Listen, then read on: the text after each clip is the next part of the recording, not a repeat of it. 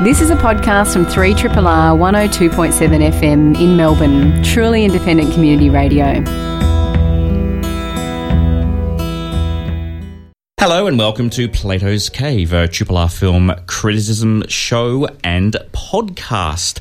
My name is Thomas Caldwell. I'm joined tonight by Cerise Howard and Emma Westwood, and we have a special guest host, Lisa Kovakovic. How did I go, Lisa? We all knew I was going to get that wrong. Kovakovic?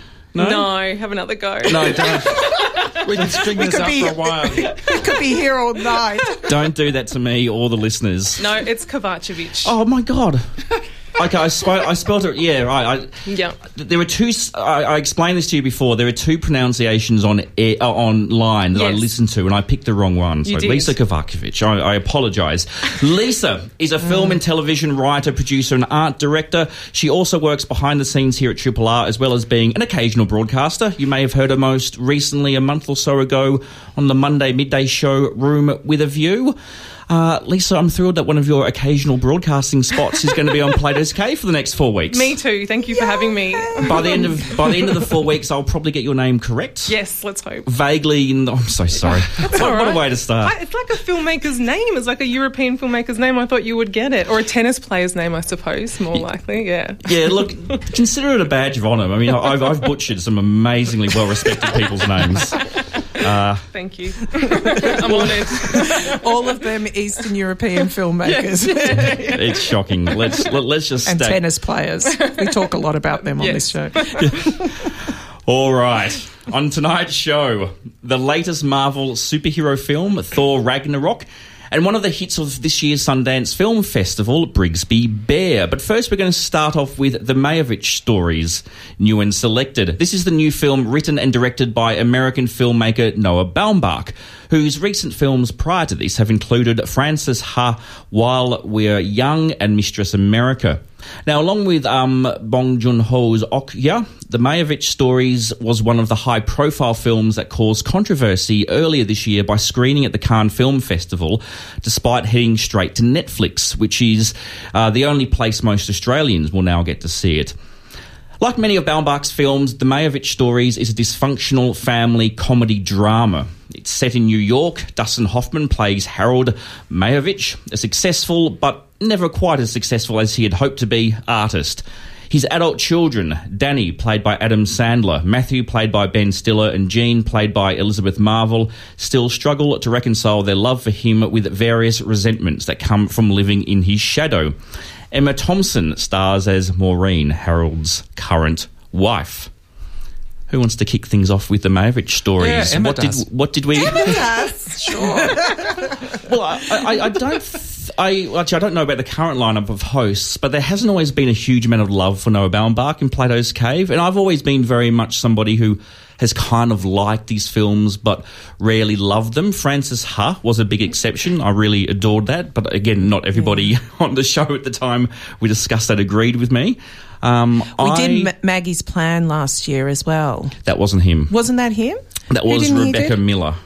Oh, you're right. But that kind of school of New York, kind of indie hipster neurotic comedy, yeah. Well, and the Greta Gerwig connection, that's where I'm getting confused. Who is his partner and frequent collaborator as well. Yes, and looking forward to seeing her new film, Ladybird. Which is meant to be, the one she's directed, which is meant to be fantastic. Exactly. I'm looking forward to that. But, this one, I did really, I enjoyed this film. I found it to be a jaunty little rollick through a very Jewish New York, very reminiscent of Woody Allen, without, much more ensemble than, even though Woody Allen, I think, feigns ensemble, it's very focused on a Woody Allen-esque character, whereas this one was not driven by any one character, although Dustin Hoffman as what was his actual name? I can't remember. Harold. Yeah. As Harold was.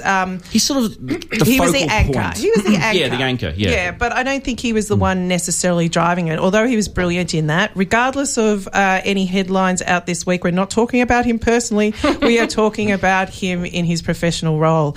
I also find it. I think we were talking about this when we were talking about Wings. Watching. Dustin Hoffman now as this who was this epitome of youth in The Graduate, who represented youth, who's now playing this elderly curmudgeon basically in this film, is really quite an unusual experience. But I think this film really pops from the ensemble. There's the strength of the acting. It really comes through. It required that. It would have fallen incredibly flat without that.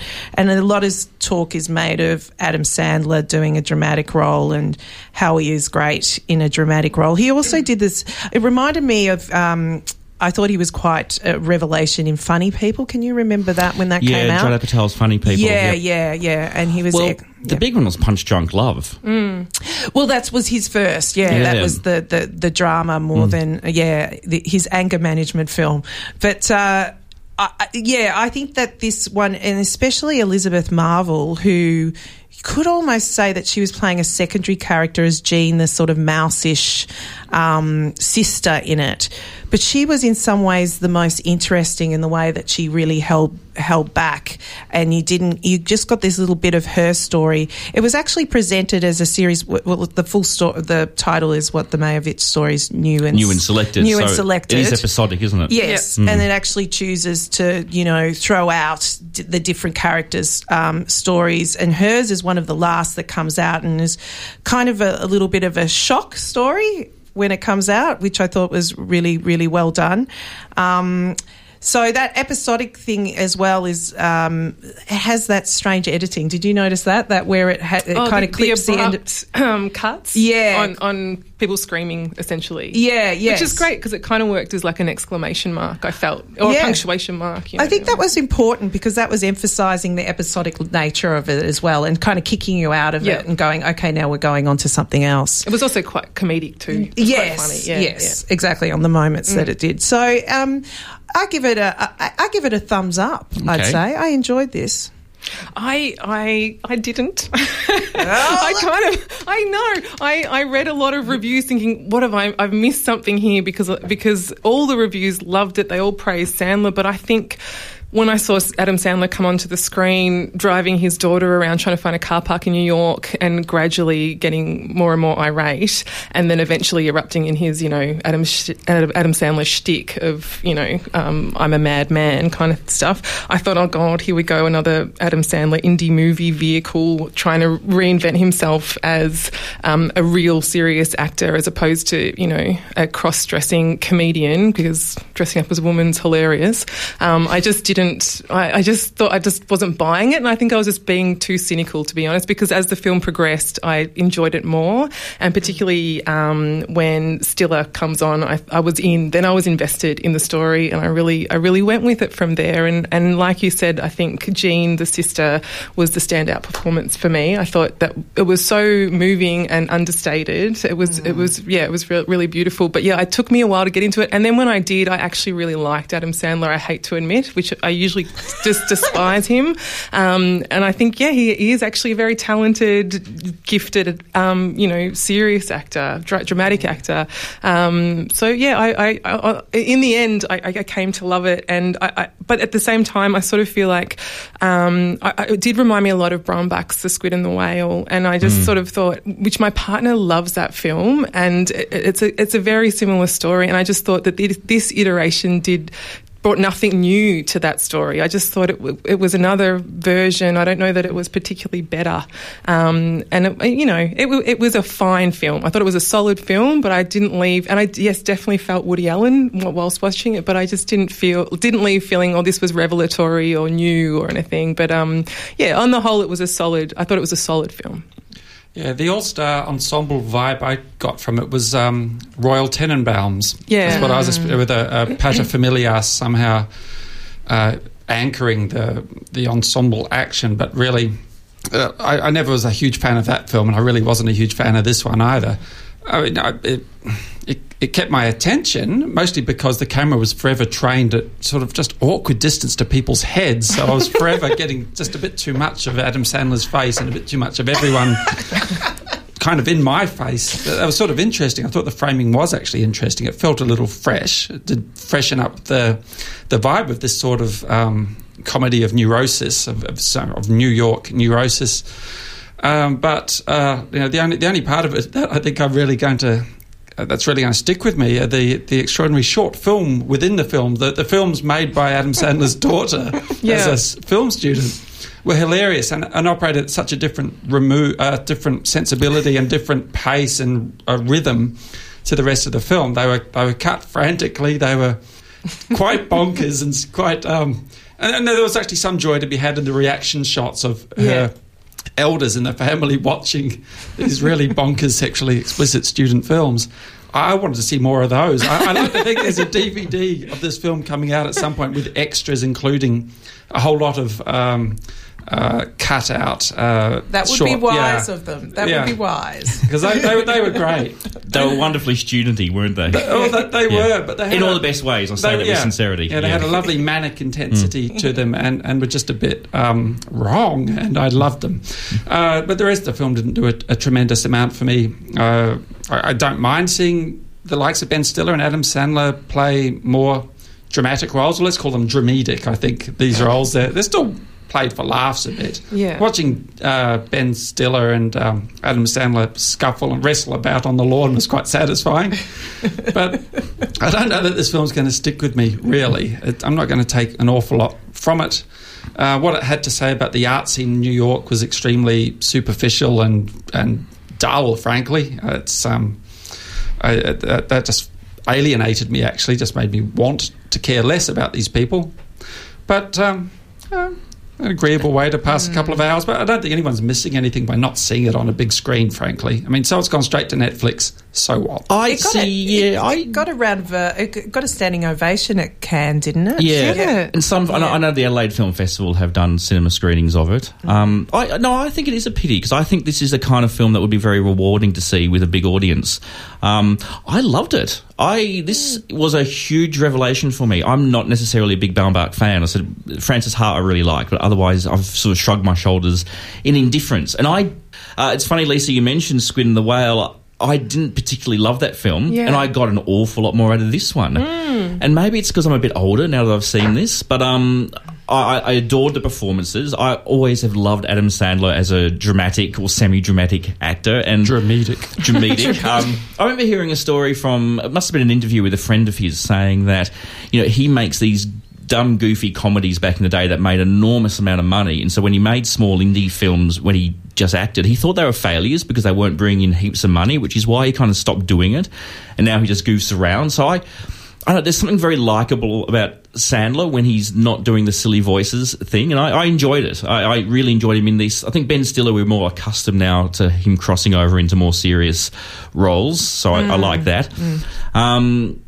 There is really no interest in interrogating the art scene at all in this. I think that is just sort of background detail to set up the character of the father, and I think that's what I liked. I like dysfunctional family stories where there's this sense that there's that sense that these are people who do love and care for each other, but for decades they've driven each other nuts and they've filled each other with anxiety and resentment, and it constantly comes bubbling out. And again, maybe I'm channeling some of my own personal experiences, but I always like seeing that expressed in cinema in a way that is more, not always just played for laughs. It's a little bit more sincere. I mean, I was quite moved by aspects of this film as well. And I also found aspects of it incredibly funny, but especially towards the end, especially Adam Sandler's character's journey, I found quite touching. There's one moment which is also one of these very alarming edits when they do lots of strange edits from different camera distances on his face, and I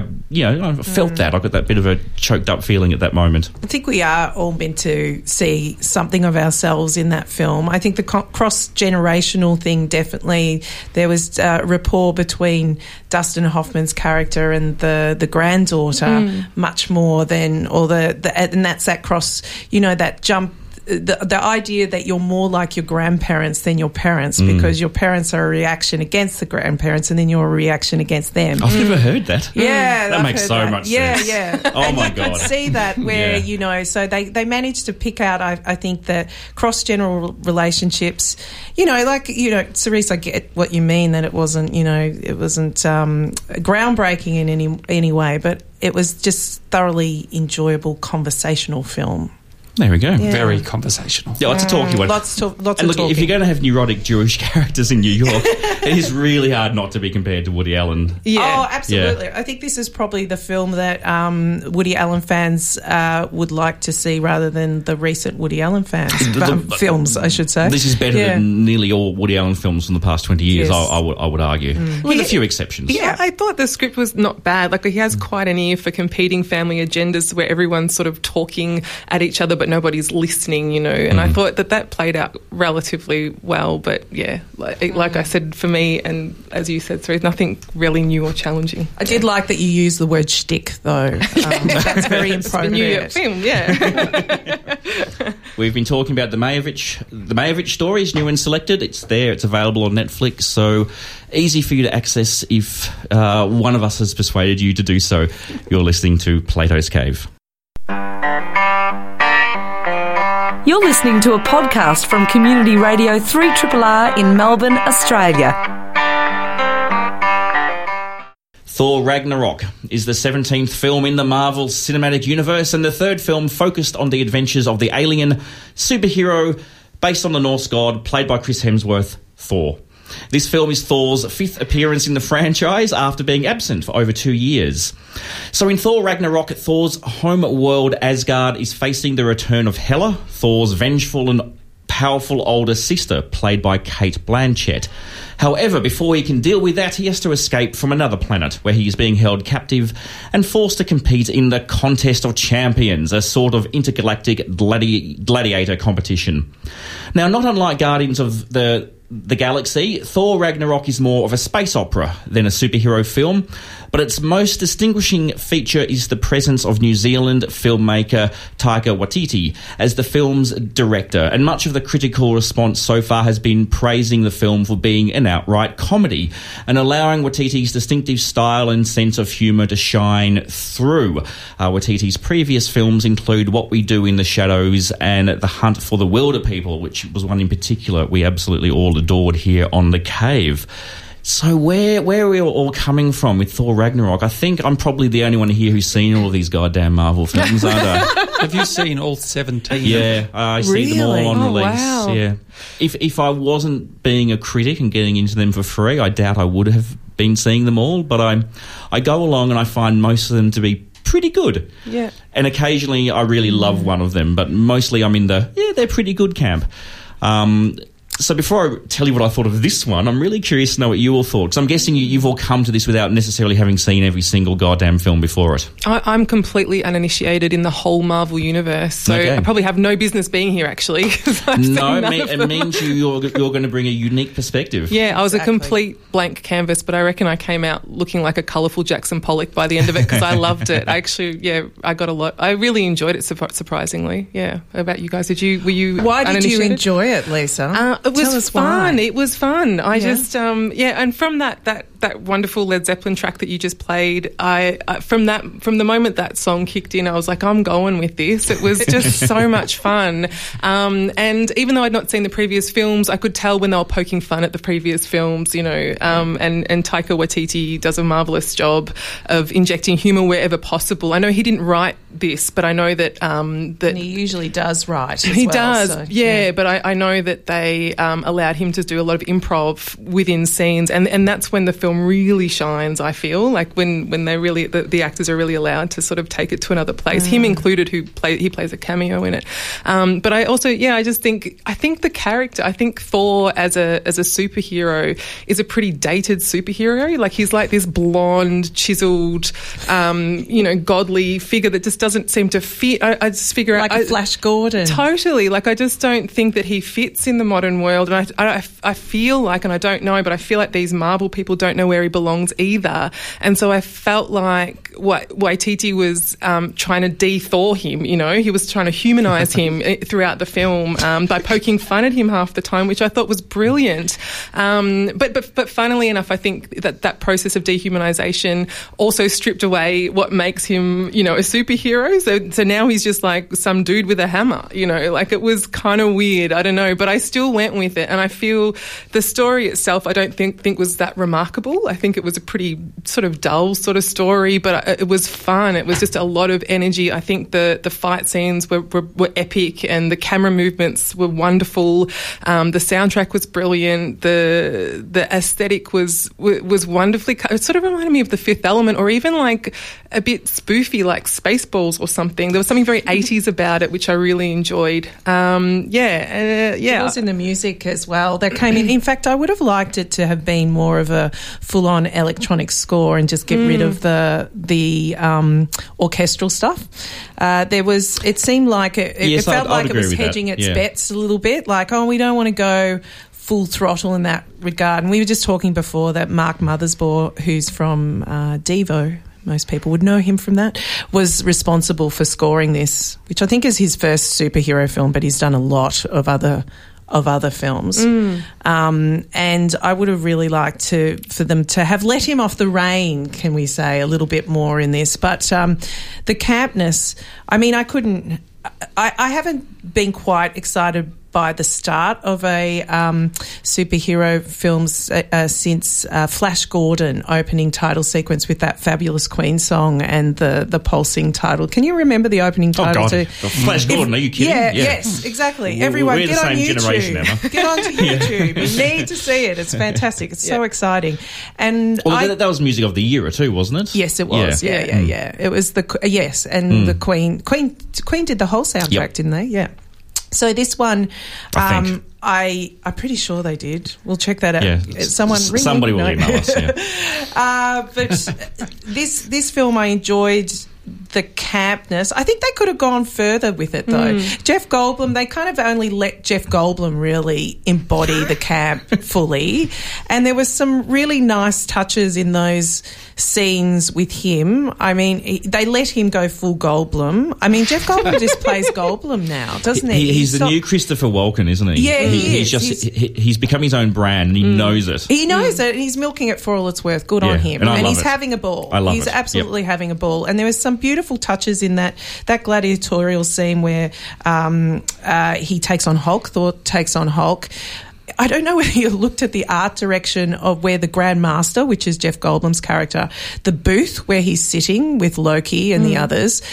Have a look at the art direction. It's crazy. It's like freaking nuts. And I loved it. It was really exciting.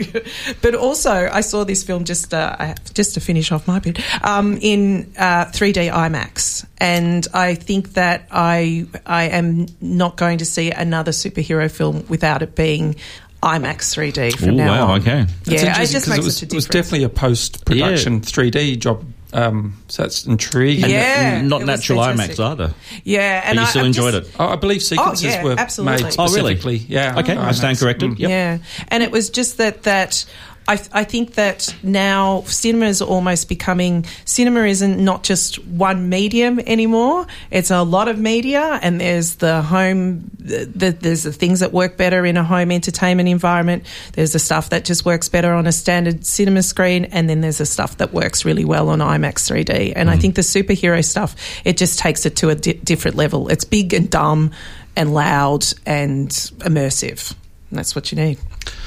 I wanted to see this for the Taika Waititi touch. And because we probably wouldn't be bothering with this one, would we? Otherwise. I wouldn't have been interested. To be realistic, I mean, superhero films don't do a ton for me. And even this, as much as I could enjoy some of the laughs, it's so lightweight, really. Nothing is of consequence whatsoever, really. So I just watch it going, whatever. But didn't shed a tear during it? Or? Hell no. I didn't actually even laugh as much as I imagined would, but I was relishing every moment where something Australasian happened. Which is quite frequent. It was very frequent. The film was littered with Australasians and little nods not just to white Australia and white New Zealand, but very much to First Peoples too. There's lots of gags in there, and I even wonder whether there's something, whether this was in the original script, but this whole business of there being some a renovation that happened at Asgard sometime on the ceiling of this dome, which is this artwork, which is this myth-making and then eventually myth-demolishing bit of business that suggests a much darker past, much as, say, Australia and New Zealand have had, and that one of those countries, rather more than the other, has gone some way to acknowledge. I thought this was actually interesting. There was some genuine substance to this film. Whether Waititi smuggled a bit of that in, or whether that was in the original script. I heard some strange statistic like 90%, I don't know how they measure that, 90% of the dialogue was improvised. So, but you're referring to a mural on a ceiling. On the ceiling. I've heard he had a strong influence on the art direction. He was very upfront about what he wanted to do. Yep. Yeah. Because it just demolishes the idea that this paradisiacal place was came to be so through gentle means, through a nice colonising, civilised manner, and that's interesting. And there's quite a few. I spotted quite a few Maori faces in this film, and actors, and including some from Waititi's own sort of troupe, and then familiar Rachel faces Prince. from. What's her name? Rachel House. Yeah, isn't it? Rachel House. She's been in all of his films. Yeah. Yes. She's so great. Carl Urban had a quite. I mean, he's become quite a big Hollywood actor lately too. But he was Judge Dredd. Whatever. And Cerise loves her superheroes. yeah. Judge Dredd is not technically a superhero, but okay, let's continue. No, but you're right.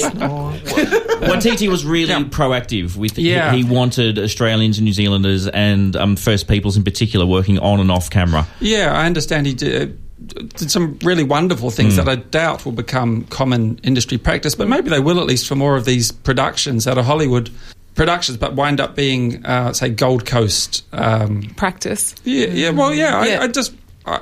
Is that utopian, or could it come to pass that? I haven't actually seen a film that's credited the original mob, the tribe or the peoples from that land. Even though there's a lot of films that are made in Australia that are international films, there's very often there's not that acknowledgement in there. Whereas this film did have that in the credits. And apparently there was ceremonies on set before they started filming from the local people. And also from communities from New Zealand came over to sort of bless the set, apparently, which is something that happens over there that I didn't know about. He also requested that there be 8 attachments from I heard that. Indigenous Australia.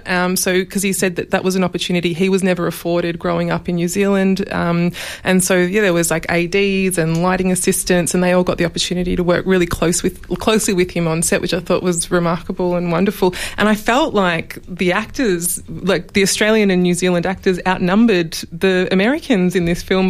They probably didn't, but it felt very Australian, very colloquial as for a superhero film. It felt like it was made for us in a lot of ways, and I really enjoyed that. Not just the joy of seeing these people on screen, but hearing those voices.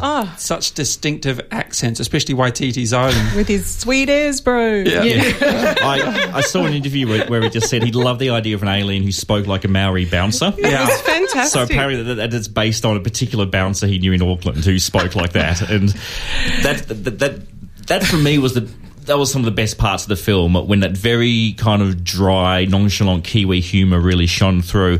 But look, I think I sort of agree with the rest of you in that I wish there was more of that. It still feels very on-brand Marvel. This is probably the most the director has been let off the reins so far in the series, but it's still very much ticking their 4 quadrants. And the whole kind of stuff with Cate Blanchett, even though she's fabulous in this, that whole story, which is at the start of the film and the end of the film, I could have jettisoned that altogether. I just like the camp stuff in the arena. Yeah. I agree. I wish they pushed the camp. I wish they pushed the humour. She was a bit Michelle Pfeiffer Catwoman, though, don't you think, Thomas? Yes, well, shut up. Yes. Does Thomas have a thing? Maybe. There was an off-air discussion about my adolescence and some very important moments. I enjoyed Kate Blanchett. I enjoyed her strut, destroy, strut, repeat, strut, destroy. I liked all that, and I actually preferred that to the Hulk stuff. I was like, what is this Hulk stuff in the middle of this film? It was such a divergent storyline. I was like, what's happening back in the hometown? I thought that was strange. You don't think he belongs in a Norse mythological realm?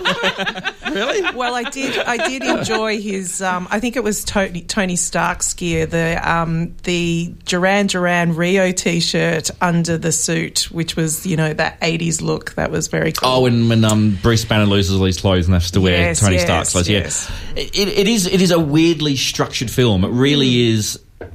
Film A begins, and then we have film B in the middle, and then we conclude film A at the end. Totally, it's a funny one like that. But look, I did enjoy this. I'm not part of the kind of critical mass that is going nuts for this film. I preferred Guardians of the Galaxy. I think in terms of that kind of campy space opera shtick, I thought that film was a lot better. But I'm also very excited to see a director of the caliber as Taika Waititi get a project like this, and he has brought himself. It's not like he's been destroyed; he's made the project better.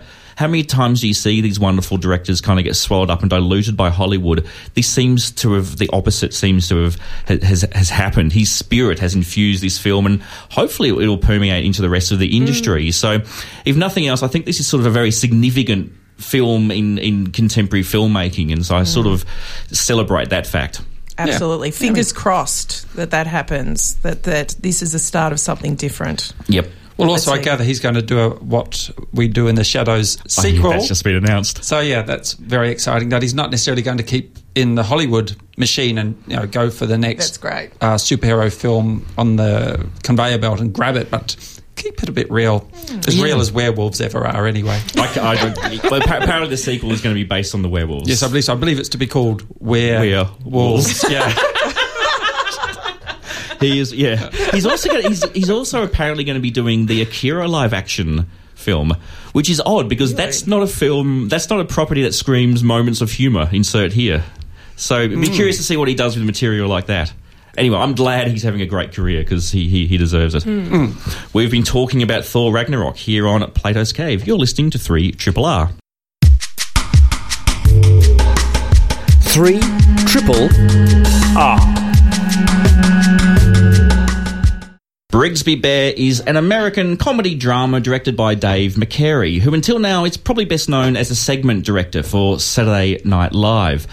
The film is written by McCary's high school friends, Kyle Mooney and Kevin Costello. And Kyle Mooney, who also works on Saturday Night Live as one of the cast members, plays James Pope, the film's lead character. Other notable cast members include Mark Hamill, Greg Kinnear and Claire Danes. Now, the very general idea behind Brigsby Bear is that Kyle grew up obsessed with this kid's television show titled Brigsby Bear. And now that he's thrust into an unfamiliar situation as an adult, he has become fixated on concluding the show's story by making his own Brigsby Bear feature film. This puts a strain on the lives of the people who know him, many of whom aren't sure if encouraging this fixation is a good idea or not. So Brigsby Bear, American indie film that got quite wide distribution by Sony after the Sundance Film Festival, is a somewhat tricky film to talk about because there is a major plot development that happens only in the first 20 minutes. But when the film was originally screened at Sundance and promoted, they wanted to keep it secret. And I went in not knowing about this, and I think my experience of watching it was the richer for that. Yeah, we don't want to agree. We don't want to wreck it for people. So I think we should be a bit careful how we talk about this. But I'm curious to know. It's the first time this has happened in a really long time where my expectations going in were radically different to how I came out. I really enjoyed this film, and I went in expecting to hate it because, well, you heard us play that cheesy theme song. You've heard the description. I thought it was going to be a hipster, cutesy, whimsical twee fest, and I thought I was going to want to stab the film in the eyes, and myself rather.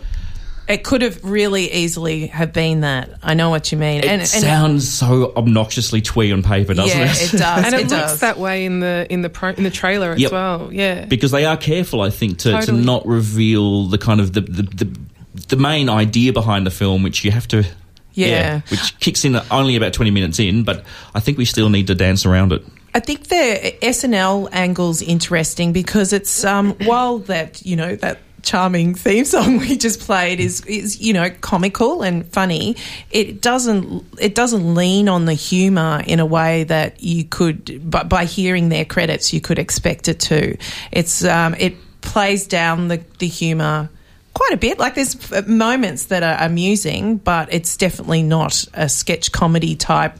I don't know. It's not like Jim Carrey's going to walk in the Dumb and Dumber sort of fashion. Well, even what's his name, Andy Samberg has a small cameo. Yes, he does. But again, he's not played for laughs. No, not at all. That was really interesting seeing him, and seeing how much Greg Kinnear can look like Mark Hamill. Did you notice that? That was eerie. That was really eerie. Yeah. Yes. And between them, they both look like Eddie Izzard. So I was getting very confused. Yeah, actually, especially Mark Hamill in costume in certain scenes. Yeah. Very Eddie Izzard. Wow. Yeah. But this film managed, rather than go for the twee, it managed to combine a level of sweetness with utter creepiness in equal measures. And I think that Kyle Mooney, who plays the character of James, could have been. He really hinges on here. He could have taken it into the twee. He could have taken it into the twee and beyond with the way he played that role. But he managed to play a man-child, really, in a totally believable, subtle fashion. He didn't overplay it, and he created quite a unique character, even in his responses to his situation, may I say, without revealing anything. Yeah, it's sort of ultimately this sort of coming of age story, really. Even though he's this older man, it's very difficult to talk about this film, isn't it, without giving it away. But I agree with you. His performance, I think, is one of the best I've seen in such a long time. He doesn't mock the character. He doesn't play it for laughs. It's deeply sincere, but there's also a comedy and a humour to him, but like a knowing humour in his performance, which I really appreciated.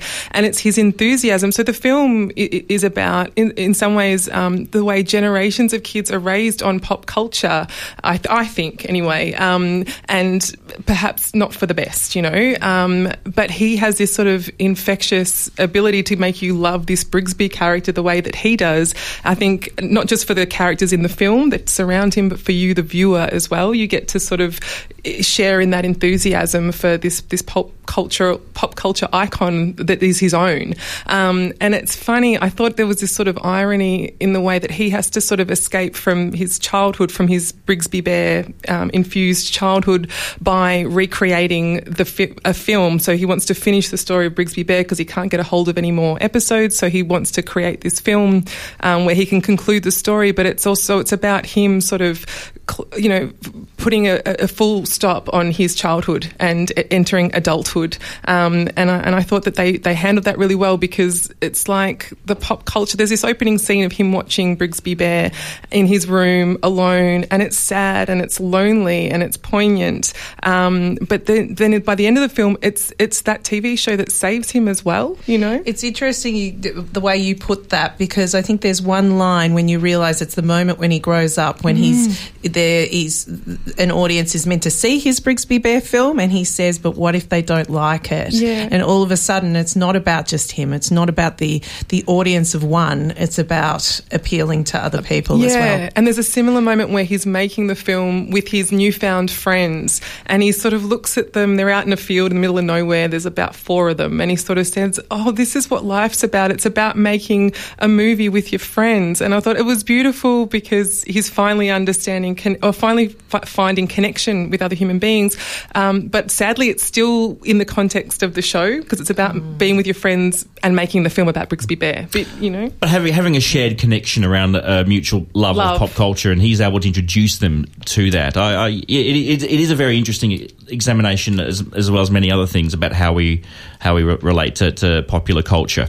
And I think this film shows us both extremes, how it can be all consuming, but how it does actually bring people together. And loving this stuff is absolutely fine and can help us resolve things. Yeah, and find like-minded people. Yeah. I got a similar vibe to Lars and the Real Girl, film in which sort of a man-child needs to be sort of humoured, in order to fit in somehow. Everyone's very actually keen to be accommodating, some more than others, and that's played out in this film very much. There are people who are immediately on Team Brigsby and others who are resistant, but it's something, there's that certain sensibility. There's a real, I mean, it is a funny film. I mean, for as much as we might be suggesting there are undercurrents, and there certainly are in this film, I laughed like a drain throughout this. Actually, Really? yeah, I really didn't did. as much. I did, but I also felt genuinely heartwarmed. The film, and I felt the film had won that. It had earned it. It deserved to move me, and it did. It's such a sweet film, and I know what you're all saying about feeling somehow as if the film we all saw wasn't at all the one we were expecting, and that actually we went in with low expectations, because that trailer does make it out to seem really twee. They've almost been too careful to avoid giving anything away, and in the process made something that just looks like it's going to be a bit crap. But it's a wonderful film. It was so wonderful. It's so nice to see a film that's just joyous. Like, it felt joyous for 90% of the film. I was smiling. I enjoyed it so much. I don't think I've enjoyed a film like that in a long time. And it's a nice little fable about never losing sight of who you are and what makes you happy, and especially if you're a creative person, being true to that creative impulse and continuing even in adulthood in making things, no matter how frivolous or potentially pointless an exercise that might be. That you mightn't lead to riches or fame, but you just got to make things out of stuff. It's important. If that's how you're built, go forth and build things yourself. I absolutely adored it as well, and I when it finished, I just thought to myself, thank God I went to see this, because I probably wouldn't have if we weren't covering it tonight. And I'm so pleased I saw this film. And it occurred to me about halfway through, I mean, it's an outsider narrative. It's him in a very unfamiliar situation. And it was the scene at the party, and I suddenly realised they're not going for cringe comedy. They're not setting him up to be embarrassed or humiliated or him being accidentally horrible to people. It's actually really kind humour. And there were moments in that were funny, but I actually found the tone for me was mostly quite melancholic. That's what I felt too. But in a really lovely, warm, sincere way. I very quickly trusted this film to do right by the characters, and therefore by me. I was very kind of vulnerable and tender by the end of it. That's why I think I found it so funny, because the laughs were genuine. Yes. They were related to actual people and pathos. We were laughing with them, weren't we? Yeah, we very weren't much laughing so. at them, yeah. Even he got the joke at times. When people were sort of making fun of him, he'd be like, he'd sort of steer it away towards his knowing, even though he's very much this man-child, which I thought that was really sympathetic. And I also thought that all the actors had a good chance to sort of explore some sort of emotional depth, like his parents, siblings. I thought even if the parts were small, they gave them a little bit of meat for each of those actors. Even Greg Kinnear's character, Mark Hamill, who was an inspired casting decision, I thought, being that he's part of that fandom world, being from Star Wars, and I thought that was excellent. Oh, I'm really glad we like that. Brigsby Bear is the film we have just been discussing. That is on limited release, courtesy of Sony Pictures. Tonight we also talked about the Mayevich Stories, new and selected, is available on Netflix, and Thor Ragnarok is on wide release, courtesy of the Walt Disney Company. You've been listening to Thomas, Cerise, Emma and Lisa. Lisa, thank you so much for being on board tonight. Thank you. I feel honoured. Thanks, everyone. Well, we hope you come back for the next for the rest of the shows this month. Shall do. Excellent. The podcast version of the show is edited by Faith Everard. This has been a podcast from 3RRR 102.7 FM in Melbourne. Truly independent community radio. Want to hear more? Check out our website at rrr.org.au.